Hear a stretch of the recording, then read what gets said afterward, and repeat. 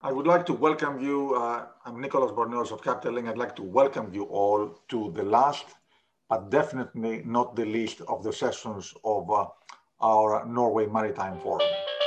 Today's sessions have been primarily focusing on shipping, of course, and on finance. The equity market, the bond market, the bank finance market, alternative finance, and so on. And we are now concluding with a panel on the Norwegian Equity Analysts Roundtable. I will turn it over to Magnus Halvorsen, the CEO of 2020 Bulkers. I think it's very fitting for a ship owner to moderate an analyst panel. I would like to welcome all of them, Frode, Jørgen, Lars Bastian, Lucas, and Peter. Thank you guys very much for joining. And thank you for your help and support. And all I will say is that Norwegian banks have had a long-standing, unwavering commitment to the shipping industry. And part of that commitment is the quality and continued research that you guys have been providing. So I look forward to Magnus moderating this terrific panel. Thank you very much. Thank you, Nicholas, and thank you for bringing Capital Link to Norway. I hope we can do this again next year in a physical setting. And thank you for all the panelists for coming. I guess to pick up on your note as an introduction, the Norwegian banks have shown a very steadfast commitment to shipping. I guess we can always wonder whether it's because of true dedication or perhaps just the fact that there are few alternative industries in Norway. But nevertheless, we are very happy to have the panel. I guess we could call it the last survivors among shipping analysts. Whether we were here in New York, it pretty much had to be a Norwegian analyst panel, as most of your counterparts, with a few honorable exceptions, have found new industries or new careers over the last few years. Hopefully that's a contrarian indicator, suggesting that we're still closer to the bottom than the top of the market. But nevertheless, we're very happy to have you here. And I think the whole industry of listed companies are very happy to have your support in good times and bad times.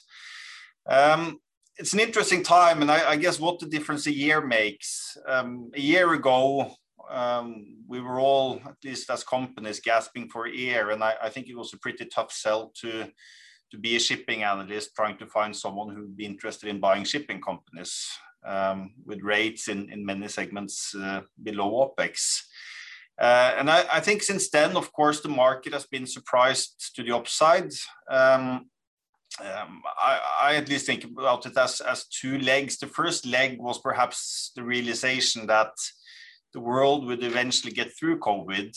And I guess we got out of that distressed valuation scenario.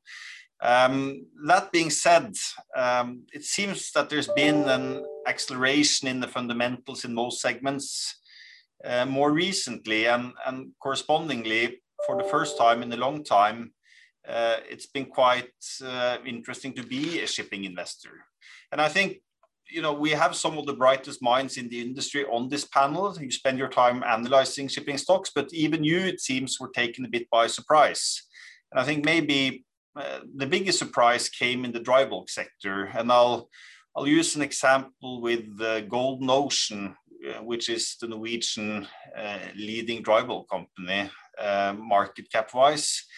If you go back to New Year's Eve, the stock was trading at 40, and at least looking at your price targets, which was around 50 kroner on average, it might have suggested you felt, things were pretty fairly valued.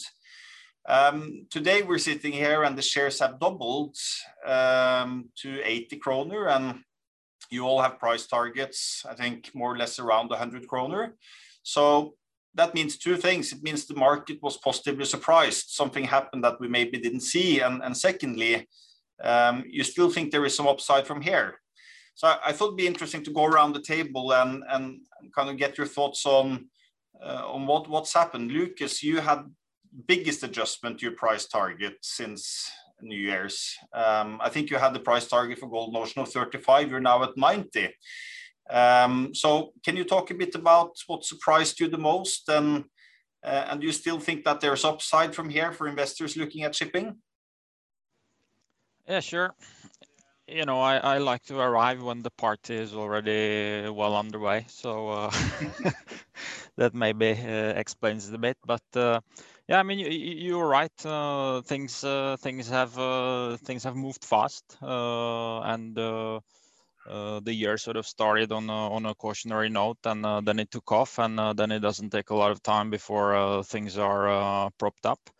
But you know, when it comes to surprises, I think that we were all sort of surprised on the impact that you have seen coming from China, right? With the steel margins hitting all-time high, the steel prices and iron ore prices skyrocketing, and obviously that brought a lot of momentum into the space. I think that some of that momentum may fade away in the short term. But it certainly sort of made people more, I would say, constructive on what, in a little bit longer term perspective, was a recovering market. Yeah. So Lars, do you agree with Lucas? It was mainly the I guess the commodity demand out of China that surprised this market. Yeah, well, I think that the entire recovery of demand has been very surprising. I mean, the macro guys were always talking about a V-shaped recovery last year.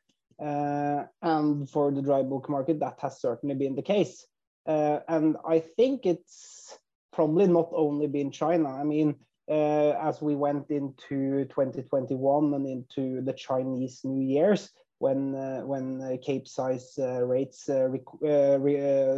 corrected somewhat, then I think the fact that the smaller size segments, which obviously are less dependent on China, the fact that they didn't correct is probably some evidence that this is not only China. And I think that sort of widespread recovery in economies of sort of the demand driving regions has been probably the thing that surprised me the most, at least. Yeah. And what about Frode? You've been around, you've seen good times and bad times. What caught you by surprise here? No, I agree with Lars that it's like broad-based recovery. It's quite evident, right? You see it in it's not just steel market and iron ore trades. You see it in coal imports, grain, everything is up, right? And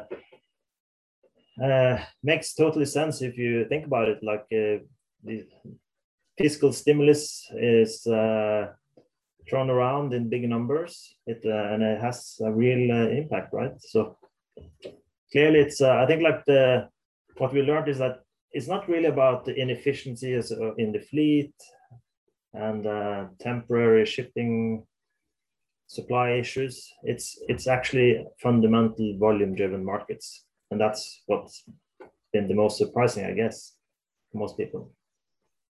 Yeah. And you, Jørgen, well, how have you seen this last couple of months? Yeah, a lot has been said, but I think the main surprise for us was in fact that it was the mid-size bulker market that really kicked off the party.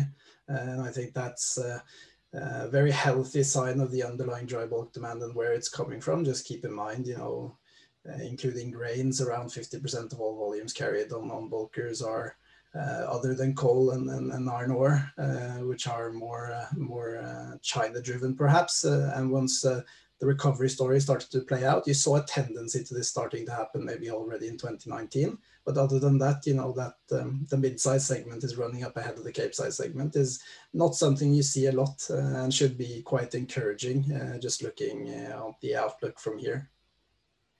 Okay. I mean, so far sounds pretty optimistic. What about you, Peder?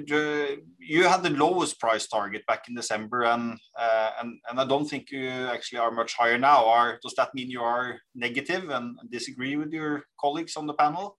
No, I think we have to admit that we were caught, you know, massively by surprise. You know, looking into the year, we had a positive view on the second half of the year.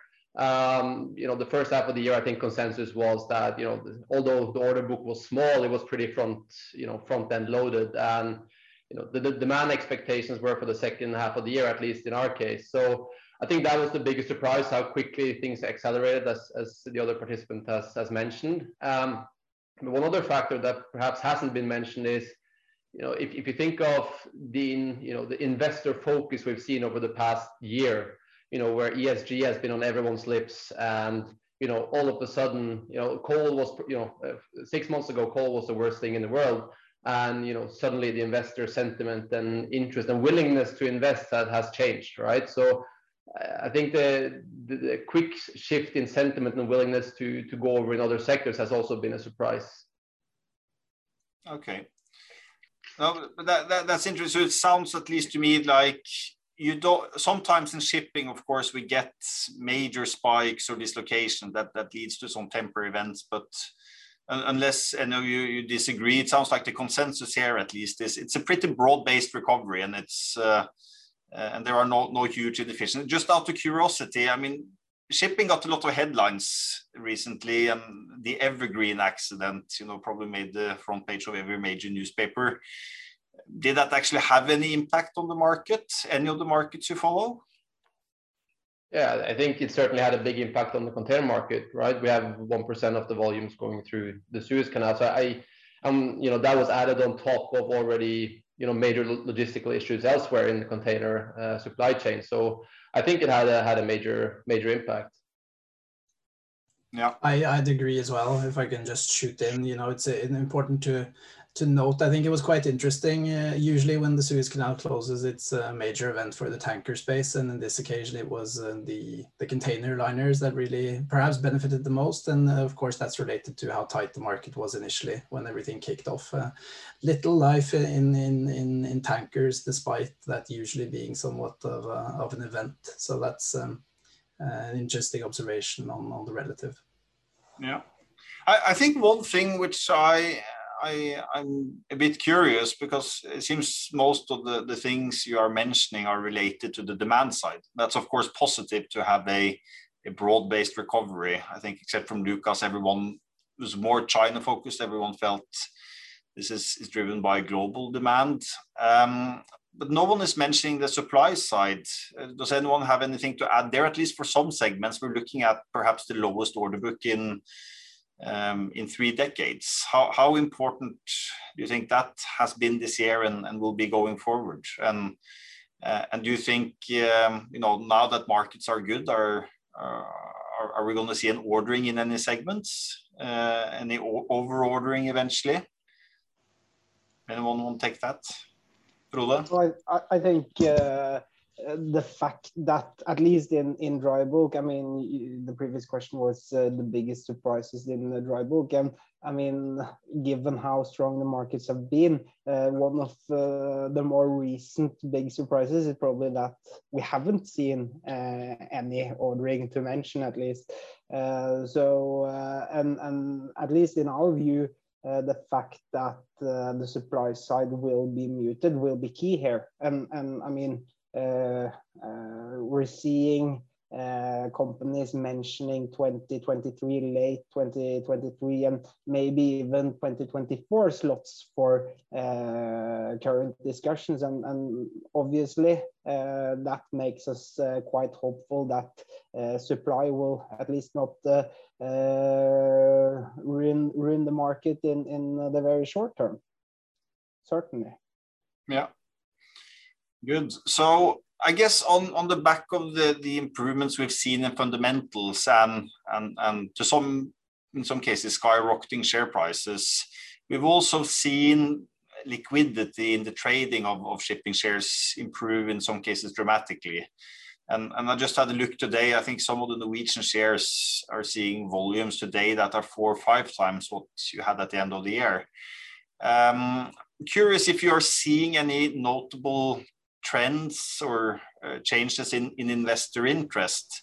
And I guess you guys have a interesting perspective as you're close to your home market, where you typically find some investors that are always interested in shipping. You're probably also the first ones that get the call from the big funds abroad when they want to look at it.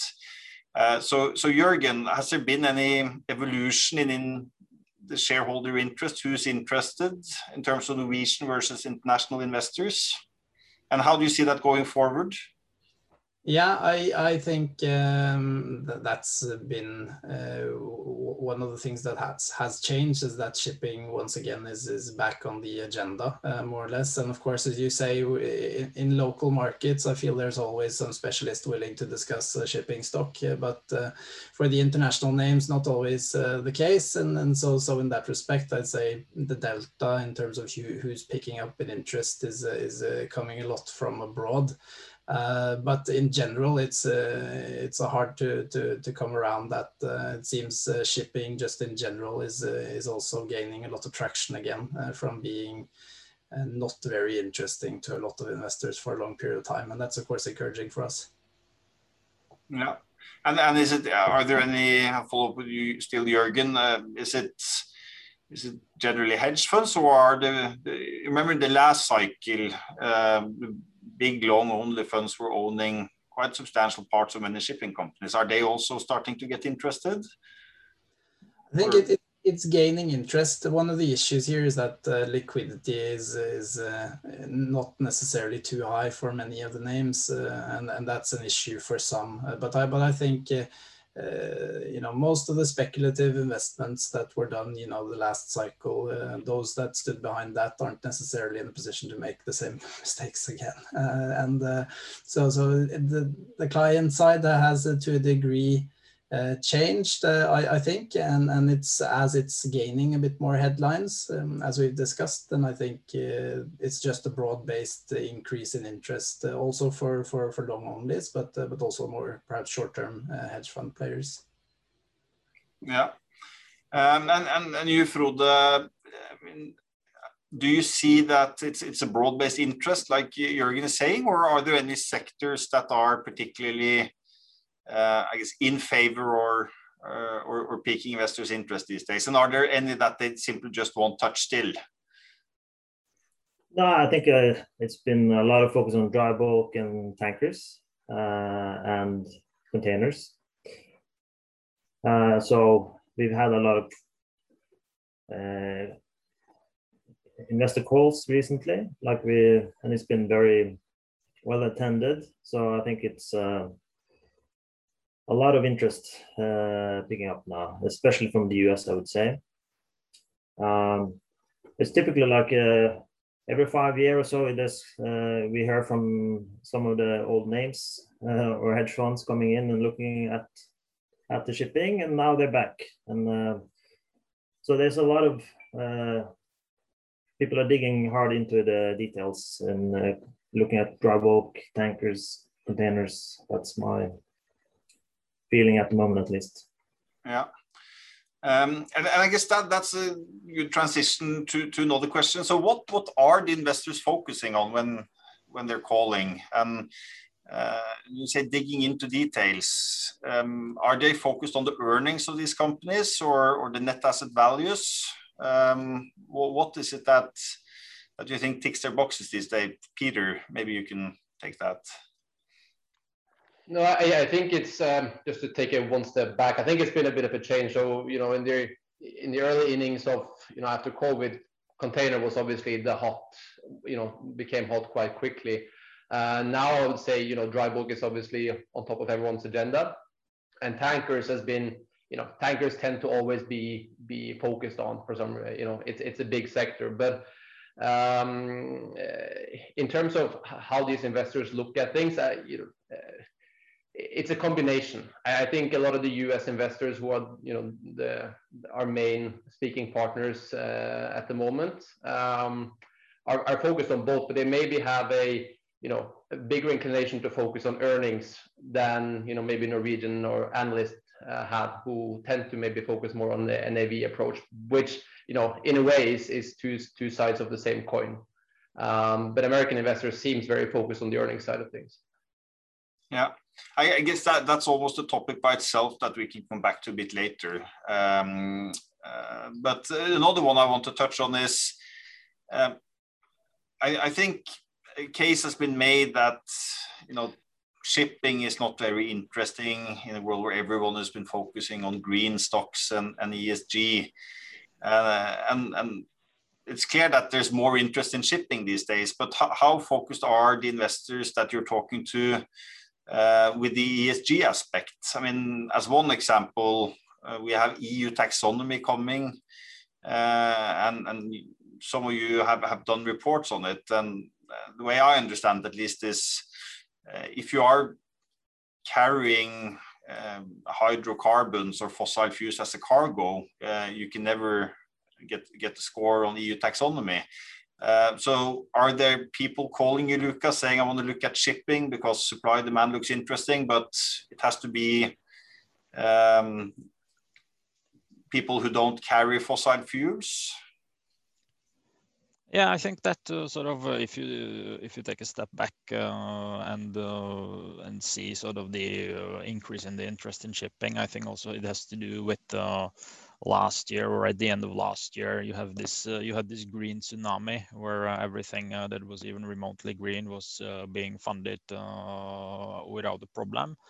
Now that has sort of that momentum has evaporated a little bit, and people are taking a new view. They are talking about cyclicality, and suddenly they have a sector which is actually making money, and then it sounds sort of compelling, and it's coming sort of out of a, you could almost say, a decade-long downturn. So for some it's compelling, and then obviously you have the ESG aspect, which is gaining traction, and I think the companies have done some serious job on that the last 2 years, because it's no longer something that you can hide under the table.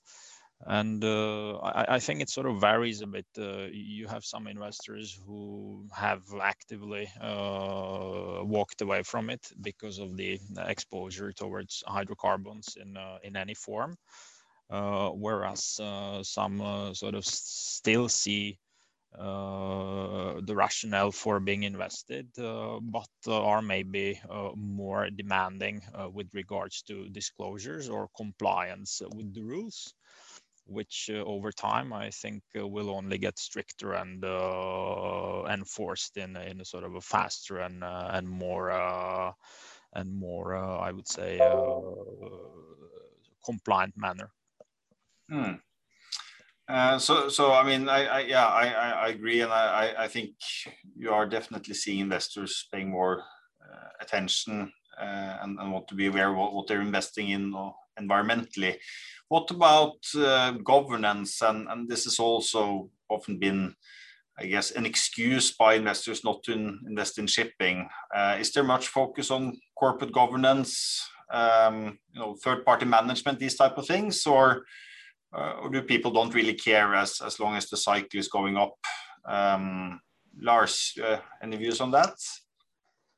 Well, I think as long as the cycle is going up, the focus is less on governance. But I agree with what Lucas said, and I think generally on ESG, probably the long-only institutional investors, they tend to focus a lot on the E, obviously, but the G is maybe more important for smaller private investors, and they focus maybe more on sort of fee leakages and so on. So you always get questions, but now that the markets are so strong, I feel that the focus is less on that. That's at least my impression these days.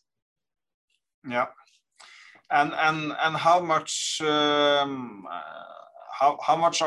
investors focusing on the upcoming regulations? Because we are seeing some rather dramatic changes likely to take place. I guess we'll know after the IMO meeting, which is coming up shortly. Are people looking at EEXI and CII and asking for, I guess, analysis that goes a little bit out of just looking at valuations? Are people looking at all to make sure that they're investing in future-proof fleets. I don't know if anyone have done much work on that, but Jørgen, any views or any inputs? Sure. Definitely interest in the subject, particularly when you're talking about the XI and such from 2023 onwards. I think it serves perhaps more as a backdrop to the underlying fundamentals and how things are set to develop on a sector level. As of yet, at least that's my perception, talking to investors, rather than specifics on a company by company basis necessarily. So that's, but that's definitely one of the factors that works in and makes, I think, investing in shipping perhaps a lot more interesting now than it has been for some time. So yes, there is focus, but I think more on an aggregate level, and the effects more on the supply and demand side as of yet. We're still waiting for the regulations to be decided on specifically by next month. So that will be interesting to see. Yeah. So I guess, I mean, part of this perhaps should be for you guys to give some advice to people how to invest in the sector. And I think someone mentioned earlier that the US investors are a little bit more cash flow focused than you find in Norwegian counterparts. What about you guys when you are analyzing companies and you're trying to make a view for the future? Number one, do you agree that everyone on this panel is more NAV focused and cash flow focused? And I guess what will be the most important driver of the share prices going forward, the development in asset values or cash flows? Of course, they move together to some extent. But I still think it's interesting, and also whether your approach to valuation changes depending on where we are in the cycle. I think I'd like to go around the table on this one and let you talk a bit freely. I guess, well, how should people value shipping stocks? Jørgen.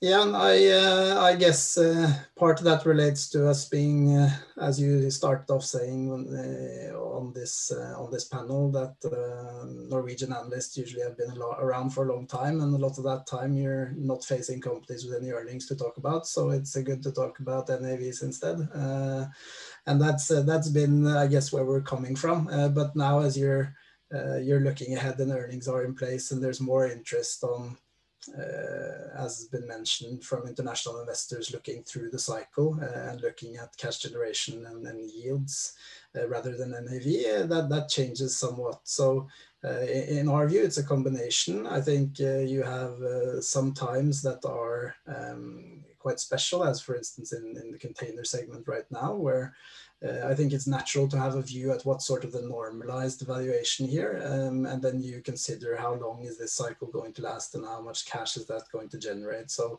at least from our perspective, it's something that changes a bit, and a combination of both earnings and underlying assets, although they are tightly connected, of course, the valuation of the underlying assets as well. Yeah. So, Peter, do you agree, or do you have any other recipes for navigating valuations in shipping? No, I think Jørgen makes a good point in terms of the lack of earnings makes you focus on NAV, but I think NAV is a very good tool to use when trying to time the trough of the market, right? So you can look at where asset values bottomed out and kind of look at the historical discounts and premiums to NAV.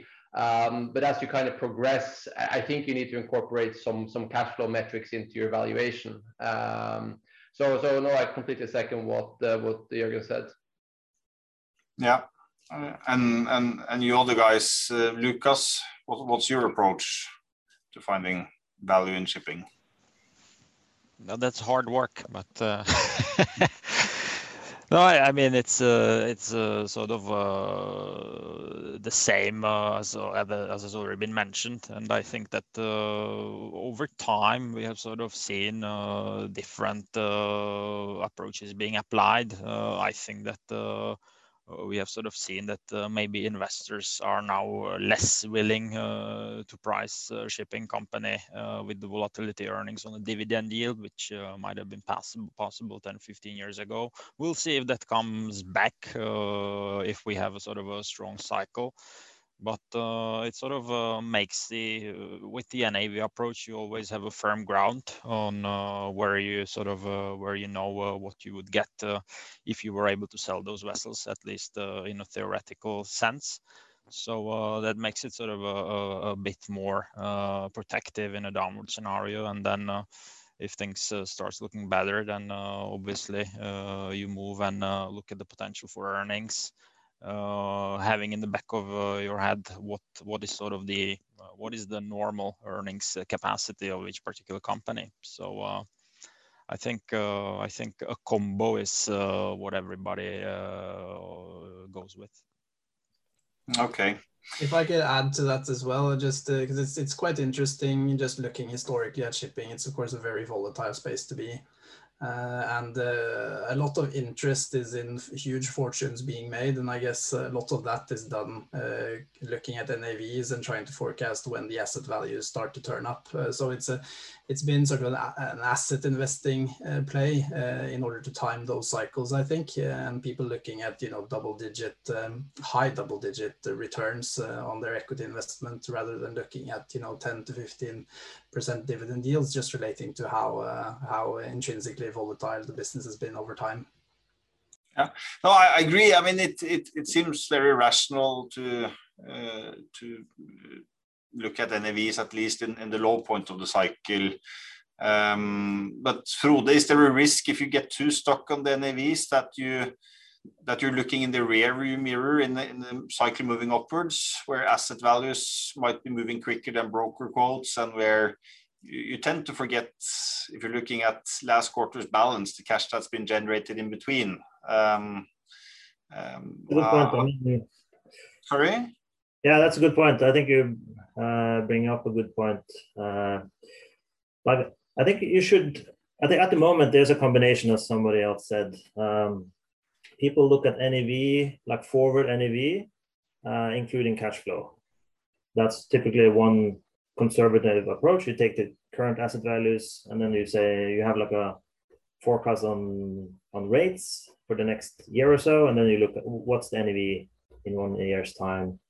That's one common approach. And of course, I think you should also look at where the cash and cash returns are, right? So if you look at the broker quotes today and you look at the day rates, 1 year time charter rates today on a Cape, which is roughly 30,000 per day, if you plug that in, then you can get 20% cash and cash return. And historically, it's been between 11 and 12%, right? So it tells you that asset values are going up, right? So it's very fair to assume some type of asset appreciation.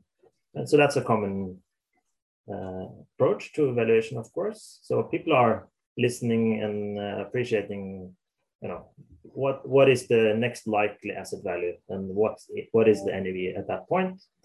But as you alluded to, I think, like, if you look at the underlying earnings, you could look at 20-year average earnings, which I would call mid-cycle earnings. And then you can compare what's the earnings or EPS using those type of rates, right? So if you plug in mid-cycle VLCC rates of 40,000 per day, that gives you some type of goalpost, at least.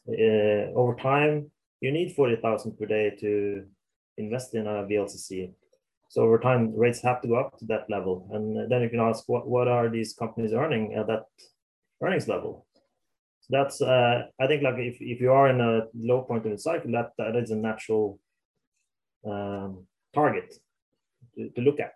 And so you definitely need to be forward looking, and you can't really look at the current NAV. As you said, that would be probably looking in the rear view mirror, right? Yeah. No, I think, I mean, we've talked about how we were surprised. We've talked about the current, and you even have told people how they should value shipping shares. So let's try to look a bit forward. And Frode, I'll stay on you, because you were one of the shipping analysts that were active, and you were around in the boom of 2003 to 2009. And of course, a lot of this, what we've seen in shipping recently has been about coming up from a 10-year depression, more or less. But we are increasingly hearing people bringing out the S word, super cycle, both in commodities and shipping. And again, Frode, you saw the previous super cycle. Are we about to enter another one? And if so, what similarities or differences do you see now versus then? That's a good question. I mean, what is a new super cycle? Not in commodities, I presume, right? It's that's difficult to say. Like, what's the definition of super cycle? It's probably a very long, like a decade-long bull run in commodities. I'm not sure if that is the case now. You definitely had that super cycle from 2003 until 2008, but that was driven by China and that growth. Of course, you could argue that we are, because of ESG, etc., people are less willing to invest in new mining, so that could constrain production. But I don't see any new China at the moment, right? So, of course, you could, in some minerals, in battery minerals, it's probably some very long-term cycles ahead of us. But in my view, I think you should definitely look more on what I call the shipyard cycle, right? Because that is really about asset inflation. It's linked to what we talked about earlier, right? But in that same bull run from 2003 to 2008 or 2009, you had asset values consistently appreciating. And it was because new orders came in, which were a lot more than the shipyard industry could handle. And since that time, you only had 2 periods where you could really compare, right? Back in 2013 and 14. At that point, people were willing to order a lot of ships, and orders into the yards were a lot higher than the capacity to build ships, and that led to higher backlogs at the yards, and that were allowing the yards to hike prices. And that basically lifts the whole asset value curves. And so even if the markets were weak, you saw NAVs improve. And you see the similarity today, where people are starting to order a lot of ships, and year to date, we are well above shipyard capacity. So the order backlogs are expanding again, and that's leading to higher new build prices and again lifting asset values. For instance, in tanker market, where you have had very bad rates, but still the asset values are up and the NAVs are up and the stocks are up. So it's a similarity. And when I look ahead, I see that the total order books are very low still, right? In dry bulk, it's less than 6% order book compared to the fleet. And even if you factor in containers, it's the world order book in any shipping segment is just around 8%. So it's still like 25-year low order books. And we know that because of the new fuel and carbon emissions, etc., coming up, there's going to be a lot of replacement of ships. So that is likely to expand that what I call shipyard cycle. So I think that is interesting, more interesting than whether we are in a super cycle in the commodities or not. Yeah, no, and I think the question was mostly whether we're in the super cycle for shipping with commodities in parentheses. But you bring out some good points. I mean, of course, no cycle looks exactly the same, and I think everyone probably agrees there's a lot of similarities. And now, from what you saw in the early 2000s, I think you point out that you don't see another China, which I guess would be the big one on the demand side. Another thing that happened last super cycle was that we saw a lot of buildup in yard capacity. And I know, Peder, you guys have also focused quite a bit on the yards. Could that be, I guess, the positive delta from the last time we had a similar setup in shipping? Or do you think that yards are going to be built in in beaches and be funded all over the place once prices are high enough? I think I'm leaning towards the latter, but I think there's a big difference if you look at, if you take DSME for an example. They used to have the majority of their backlog or their order intake used to be on the offshore side, right? So they obviously shut some of that down, but I still think there is capacity, but it takes obviously time. So a lot of things could happen on the asset side, before we get built up capacity to meet potential new orders, as Frode says, to meet the new requirements. So I unfortunately think that over time, if the prices are right, capacity will come back. But where because that is probably one of the bigger risks. If you are in the super cycle camp, a lot more ships being built is clearly what tends to ruin most cycles. But where do you see that capacity? Are you talking about capacity in existing yards, or are you talking about new yards being built? Because there's been a lot of yards, particularly in China, that are no longer around, and also where the land has been rezoned for other uses. So where is it you see this capacity coming from? No, I think... How quickly will it come on? It's difficult to say. I don't know exactly how quickly it will come back, but I think, if you think of what's happened in the past, and you make some good points in terms of capacity being shut down, and most likely, some of it for good. But I think, if the capital is flowing into shipbuilding again and the margins are strong, then, there will be capacity somewhere. But I think you make a good point in terms of that they might be more restricted this time around than what was the case 10-15 years ago. Yeah. So I guess just looking at the time here, let's move on a bit. I guess I'd like to ask everyone, you are analysts, you make recommendations, this is your golden opportunity.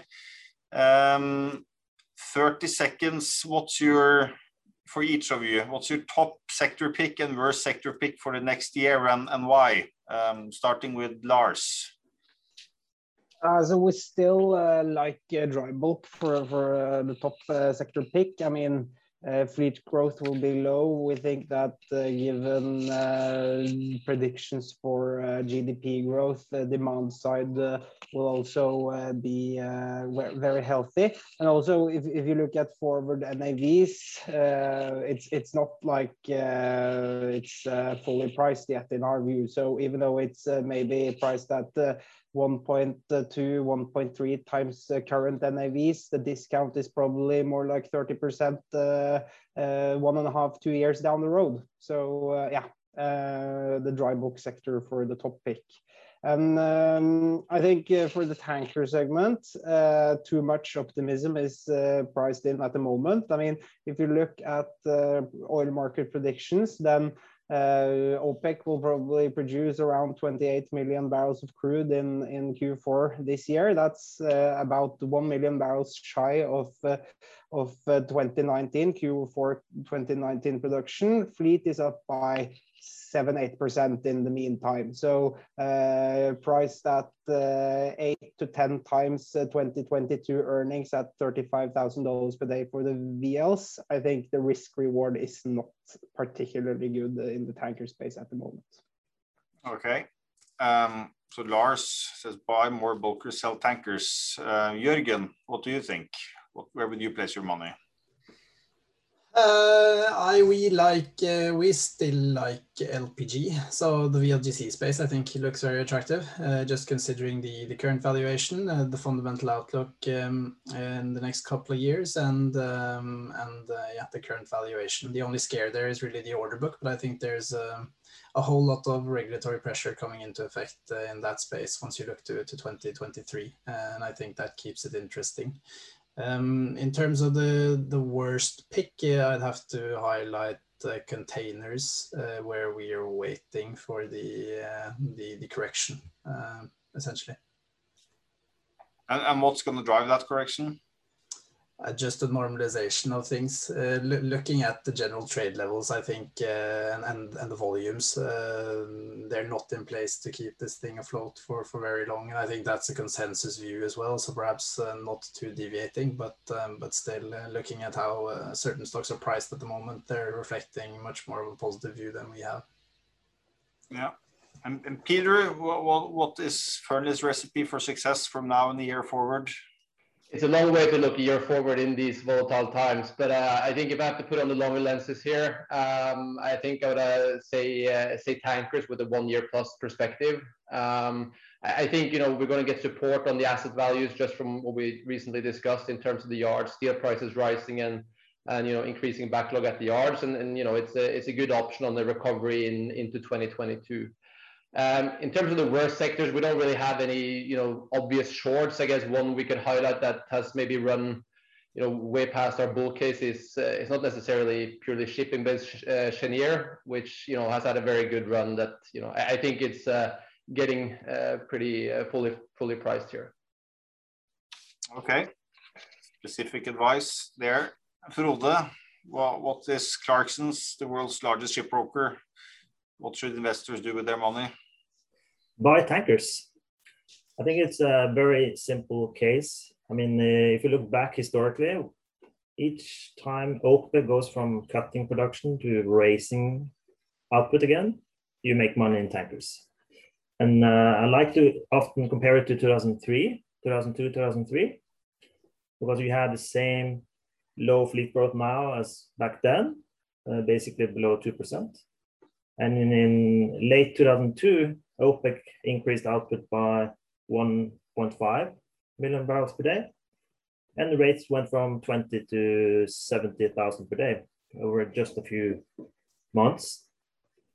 This time around, we know that OPEC Plus basically has cut 7.5 million barrels per day, and depending on your view on oil demand, I think most of that will come back at some point. Our case is like between 3 and 4 could come back the next 6 months. So, but within the next 12 months, I think all the 7.5 million production that is now voluntarily held back will come back to the market. And that is basically 10% on utilization. So if you look at, if all those 7.5 million barrels come back, day rate will be going from current levels of 15 to more than 100,000 per day. That's a very easy bet in my view. That's the hot topic.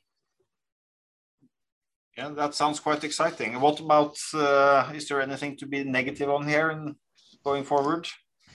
It's hard to be negative when we have this positive view on this, especially on the IMO 2023. We didn't cover that very much, but it's going to lead to slow steaming, right? So if you talk to DNV, etc., they're talking about 1 knot speed reduction across any shipping segment, and that's between 5 and 6% on utilization immediately. So that's even in container, you will have very good help from that level. But purely on valuation, the only thing I don't have buy on is Maersk, which is purely on valuation. It's already very fairly priced. Yeah, so you agree a bit with your colleague at DNB there. And lastly, Lucas, what is ABG's best recommendations, long and short?